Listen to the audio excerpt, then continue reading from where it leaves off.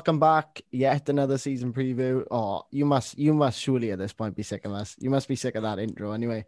Like, hello. It's annoying me. It's annoying me. Anyway, we're back. I think this is number 10, potentially. And we're back down in London, the white side of North London. And joining me as always is my ever-present podcasting partner, Alex. You must be sick of hearing that. I don't know. We're going to have to change it for the second half. Do you reckon I should do the intro, or should we just stick with you? Maybe. I don't know. After last night. Let's not. Yeah, good point, actually. Any case, why were you, Sam? Why were you? We got a plethora of guests today. And is this the most we've... No, it's not. We've had 3 before. Yes, yeah. This is the joint most we've ever had. We are joined by Spurs fans and the boys from the Extra Inch podcast. How are you all doing? Pretty good. The word plethora sounds beautiful in a Welsh accent, by the way. Oh, do you want to introduce yourselves quickly? Because I completely forgot. Nobody realised who's talking. Yeah, sure. So my name's Windy. I am the host of the Extra Inch. And then we have my sidekick and best friend, Bardi. I thought you were going to do it. I thought you were going to drop the lines. You were setting yourself up perfectly to do your standard introduction. Go on, do it. We love an introduction. Come on, do an introduction. Did I not do it, Nathan? Was that not right? Close. It was close. It wasn't. I thought you weren't hitting the brands quite. Okay. All right. Do you want me to do it properly? Please. Let's hear it. Go on. Okay. My name's Windy, and I'm here with my sidekick and best friend, Bardi. Hello, Bardi. Hello, Windy. And our tactics guy and fussy individual, Nathan Clark. Hello, Windy. Hello, boys. There you go. That's how we normally start. Sam, we're taking notes, mate. We're learning from the best. That's cacked all over ever-present podcasting partner, isn't it? Anyway, where to start? I feel like we can't start anywhere other than a certain individual named Harry, and whether or not he'll be in a Tottenham Hotspur shirt next season. Chris, what are your thoughts? So we've gone back and forth on this. In fact, Bardi's written an article about him this week, explaining why he wouldn't be that bothered at this point if Kane left. And Nathan's been keen to sell Harry Kane for about the last 6 months because he seems to be some sort of accountant more than a football fan, I think. I would be devastated if Kane left. I like, honestly, he is everything to Tottenham in the sense that he's all of our goals, a lot of our assists. He's our club talisman, kind of came through the academy. Short stay at Arsenal, but we like to gloss over that. Yeah. We won't talk. And like that is it's the kind of story that just doesn't happen. Certainly doesn't happen at Spurs, that a player comes through the academy and is that good. I mean, we had Ledley King, who we loved and was incredible, but was riddled with injuries and so never fulfilled his promise. But Kane's like Roy the Rover stuff. It's an incredible story.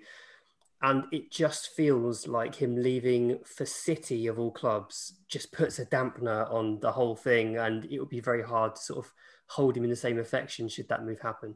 See, I'm the opposite. I've got to the point now where Harry Kane for me is like a light bulb, which if you think a light bulb is an incredible thing that keeps us alive, keeps us sane, it makes us work, but it's just a light bulb, isn't it? So if Harry Kane leaves, we'll just replace him. Just replace the light bulb. It's just, I think Harry Kane in the last couple of years, for me, have given people an insight of what I wrote, and I hid behind the paywall because I'm scared of the backlash. That I just kind of think that Harry Kane has become so obsessed with Harry Kane, and he's like moved away from being one of our own, from being this fan, into being this stat monster who all he wants to do is get his stats, win his trophy, so he can retire and say, I did this and this and this, rather than help Tottenham, who never win anything, achieve something magical. He's just moved away from that. So if we sell Harry Kane, I as much as I love him, I don't care right now. I don't care. Just give us the money and we'll all get on with our lives. I mean, I can sort of see it because I mean, nobody's really irreplaceable, are they? For the right price. No one's bigger than the club. I've said it time and again. Nobody's bigger than the club. And for the amount of money you'd get for Kane, surely there's a replacement there. But I sort of call back to Gareth Bale. Yeah. I don't know if you were going to mention it, but the money, you know, how many players did you have to 7 go through? Well, it was more than that, but I think Gareth Bale was like the 28th player or 20-something player to replace Gareth Bale when he came on loan last season. Was it something like that? I can't remember. It was mad, yeah. The thing at the time was we sold Elvis and bought the Beatles. Do you remember that? That's what everyone was saying. I mean, the Beatles were my favourite band of all time. The players we ended up buying were largely quite poor, and I think that's what scares Spurs fans, because we've been through that before. The fear is that you sell Kane, and even if you get 160 million, maybe you'll buy a bunch of duds who won't live up to it. Well, does that scare you? Does the recruitment scare you, like the history? Like, what is the recruitment like at Tottenham? Because I know Mourinho was a big fan of Rodon. Obviously, you know, that didn't go well. But Joe Rodon, you got a quality defender on your hands there. And you're not allowed to say anything bad about Joe Rodon. Yeah, you can't say nothing bad about Joe Rodon. He's got a special song down at Swansea as well. Oh, okay. I didn't know he had a song. Yeah, I mean, we like Rodon a lot so far. We're kind of wondering why he wasn't playing more.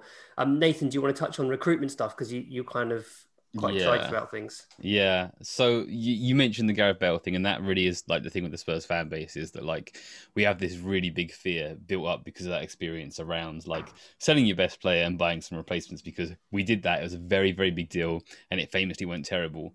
You hear sort of similar other things from Spurs fans. It's like we should stop buying players from League One, because every time we buy a player from the French league, it goes badly. And it's like there are other clubs, right? Like we're not. There's no curse. There's no reason why Spurs can't succeed where other clubs have succeeded. And historically, selling your players for great sums and reinvesting smartly if you can. Is generally quite favourable. So I'm very sympathetic to the points that Windy makes about like what Harry Kane means. Of course, it would be heartbreaking to lose him, especially on terrible terms. But I think from like a business sense, from a football sense, I don't think we'd necessarily, if we can like command the kind of sums that are being talked about in the papers. And we don't rush out and try to buy 7 first 11 players straight away, but we buy 2 or 3, and then we have some more money for another summer, and we buy some younger, more prospective backup players, and we try to sort of work with what we have rather than just start from scratch over again. Then we can come out from it in a pretty good place, even though it would be sad to lose Harry Kane for who he is. Yeah. Interestingly, though, obviously from an outside point of view, from me, Spurs, they're just a funny old club, aren't they? Like, for me, like True. last season, like with Mourinho, I don't know. Like, I look at your team and like the players, and your attacking assets is 100% where your strengths lie. Really, your defense is okay-ish, in parts. Your midfield, you know, going forward, the midfield strength, other than Højbjerg, is where it lies. You know, because he's more of a defensive midfielder, but up top is where his strengths lie. And yet you had this like defensive Portuguese manager who you sacked, and you've replaced with the defensive Portuguese manager. And like, to me, I'm a bit like, oh, and also, yeah, I don't know. How did you feel about Nuno? Because for me, when Nuno was announced, it was almost a bit like, is that it? Like, almost. I expected a blockbuster. Well, there was names like Conte was mentioned, I believe. Yeah. There was loads. I don't think there was a manager in Europe that wasn't linked to us. And if you had told me we were going to get Nuno Espirito Santo back in April, I would have been quite disappointed. But because we ended up at a point where I was worried we were going to get Martinez, I was quite happy to get Nuno. I'm happier with Nuno since Nathan started analysing and looking at him a bit more. So I think Nathan's probably best placed to talk about how perhaps he's not quite as defensive as people think he is. Yeah, I mean, if you look at just his Wolves side, especially if you look at Wolves last season, you're going to get an impression of like a younger Mourinho, maybe from a tactical perspective. I think they're quite different people. But if you go back and look at his Valencia and you go back and look at his Porto, like they've got a lot more of the ball. There's a lot more attacking intention. There's still like with Valencia, like a lot of fast attacking, which is like great when it works because you get those counter-attack goals. But you also lose the ball a lot because you're sort of just throwing the attacks forward straight away. So it's quite back and forth. Again, as you might sometimes see from Mourinho sides. And then obviously his Porto side have no choice but to dominate the ball, and there's some interesting stuff going on there. They're still fast attacks. It's about like building up from deep areas and then just like throwing it forward and overloading the opposition's defense in some interesting ways. So yeah, similarly, like we were linked with Pochettino, we were linked with Conte and the big exciting names, and we personally got excited about Graham Potter. We personally got excited about Ten Hag, and then it's Santo who played not great football last season. It sort of brings you down. bring it more into perspective, I've done my research and I sort of feel better about it, but I'm also not like blown away. So I'm in this sort of like, oh, okay, that's decent. It will certainly be better than last season. We'll enjoy our football club again. So just in a sort of a place of comfort, steady comfort, which is weird for Spurs. Well, just thinking about Nuno, like he plays with a back three, doesn't he? And he plays with wing backs. He did at Wolves. At Wolves, yeah. So I'm just thinking, I'm looking at, like, obviously, was it yesterday? I think, by the time we're recording now, Toby Alderweireld, did he leave the club? Mm-hmm. Yes. Yes. I'm sure I saw something. He did. How much money, by the way, or was it on a free? It's a bit unclear. So initially it was reported it was something like 13 million, and then yesterday it sort of came to light that maybe it's more like 5 million. Oh. But he was on such big wages that he knew that he was declining rapidly. He needed to sort of leave the Premier League to have one last go at a big contract. So we kind of just took what we could, I guess, and got him off the wage bill. But yeah, I mean, he played a back three last year at Wolves, but so far in pre-season it's been a back four all the way, and we're expecting a back four. That's what he used at both Valencia and Porto. Yeah. So we're thinking 4-3-3. I was just thinking about if he does go with a back three, like it would suit him with the wing backs. Obviously, Matt Doherty from Wolves, who was it? Serge Aurier as well, and even Reguilon. Mm-hmm. They play like full back roles as well. So I feel like they've got the legs to play wing back if he needs to. We've got the centre backs though. Exactly. I'm not sure we've got the centre backs. Well, yeah, no, but I'm looking now. Ben Davies plays centre back. You got Joe Rodon. We don't want to be rude about it. You don't. Oh yeah. I'm looking at the Welsh ones and Davinson Sanchez as well. But I'm just thinking, like, if need be, I feel like it could be done if he needed to. There's talk of bringing in more centre backs though. I've heard is it Tomiyasu from Bologna, isn't it, or something? He's on the list. There's a couple more, isn't there? So I think there's a lot left to be done in the market. But I don't know. I mean, our centre backs are all cement mixers. I don't trust any of them. I have a theory that the most peaceful place in the world to live is the space behind Eric Dyer's head, because you could do whatever you want there. It's heaven. And if I could build a house, I would build it behind Eric Dyer, because he's the worst defender that I've seen in the club. I don't rate that. I really don't rate that. The amount of times that we've been like watching football this year, haven't we, like separately and in the chat, I've just gone, how on earth is Eric Dyer a professional footballer, with all due respect? To be fair, right, I think if he went to like a Burnley, I feel like Sean Dyche would win him the Ballon d'Or. But he'd just suit it, wouldn't he? He'd suit Burnley, wouldn't he? Or if he just moved back into midfield. Perfectly adequate midfield. I thought so too. I don't know why all of a sudden he was sort of, okay, I had a few groans there, but I thought he's a better midfielder than he was a defender, or he is a defender. He just can't move. Something happened to Eric Dyer where he's just, all his joints froze and he can't move. I think at Burnley he'd be great. You could just imagine his big head just in a low block, smacking things away. He'd be fantastic. But in a team that will try and play out at the back, he's a liability. And Joe Rodon, we didn't see a lot of him, but he had a great Euros and he's quality. Yeah, he had a good Euros. You got another good player on your hands there. We were talking to a Palace fan, and we were talking about Mark Guéhi, however you want to call him.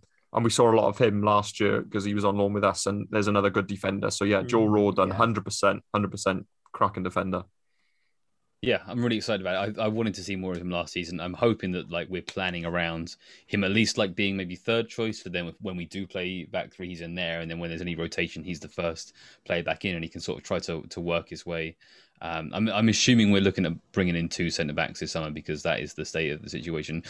Dyer, he used to be, he had appendix issues, and then he had medical issues, and I think that he's just he's so stocky and slow. He has to do a 3-point turn to get around now. Judging by what you're saying, I think Eric Dyer just needs a bit of WD-40, to be honest with you. Just plonk a bit of that on him, he'll be all right.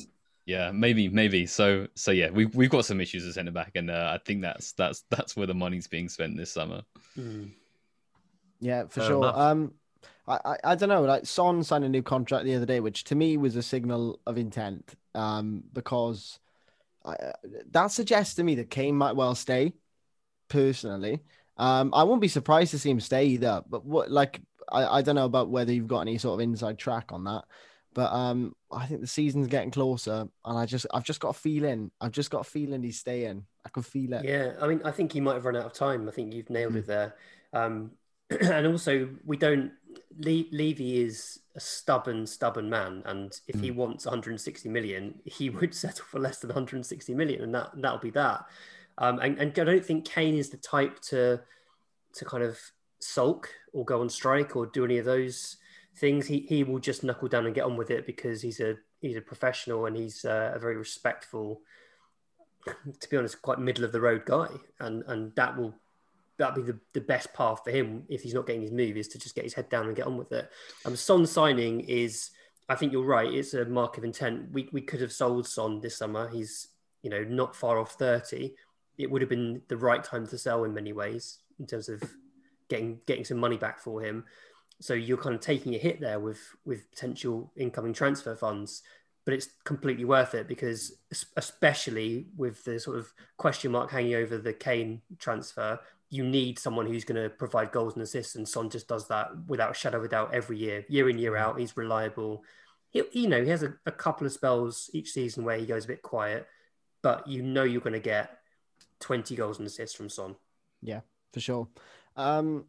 Just quickly, because it's just flown by. But it's gone quick. This one's gone quick. So finished 7th last year. That seems quite low for me. Any predictions for this year? Are you willing, as the Extra Inch podcast, to put your neck on the line? Always. I'm always. I could tell Barty ain't scared. To be fair, he's gone after Eric Dyer. He's gone after Harry Kane. No one's safe. I think if we sign Romero at centre back and we keep Harry Kane, I think we'll finish top 4 at a canter.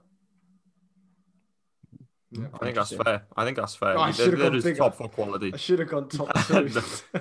I think top 4 also. If we keep Kane, I mean, if we sell Kane, then I think we might struggle to make the top 4. But I would fancy us for 5th. But yeah, Kane. I'm confident for top 4. Yeah, I agree. No, sorry, go on, mate. I think 4th or 5th. I think if you think about so you've got like City, Liverpool, Chelsea, United. Probably one of them is going to. I was about to swear. I don't know if I'm allowed to swear on this podcast, but mess the bed, right? Yeah. one of them's probably going to mess up, and then and 4th is there for a potential snatching. So 4th or 5th, depending on what's going on elsewhere. I think that's about right at the moment. Personally, from a neutral point of view, I don't know. Maybe when your squad is finished with the new centre backs and stuff, I really struggle seeing you break into that top 4. I can see it. Teams you just said.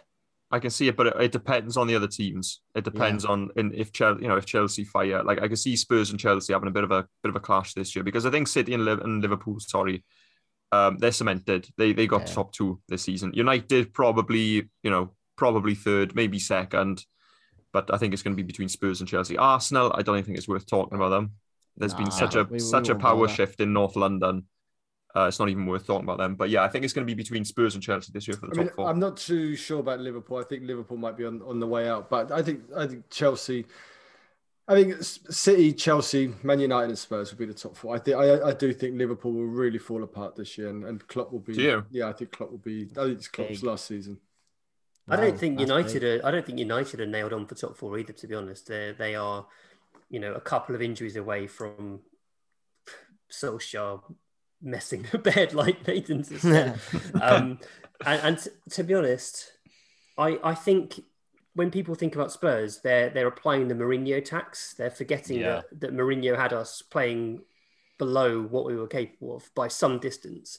And we've got so much untapped potential in the squad. I mean, I genuinely think Ndombele could be one of the best players in the league if he gets the right manager believing in him and getting the best out of him. The Celso has a lot to prove as well. I just think we're really good. We're a good team of good players. You just need to blend them together in the right way, and you've got a solid top 4 outfit there.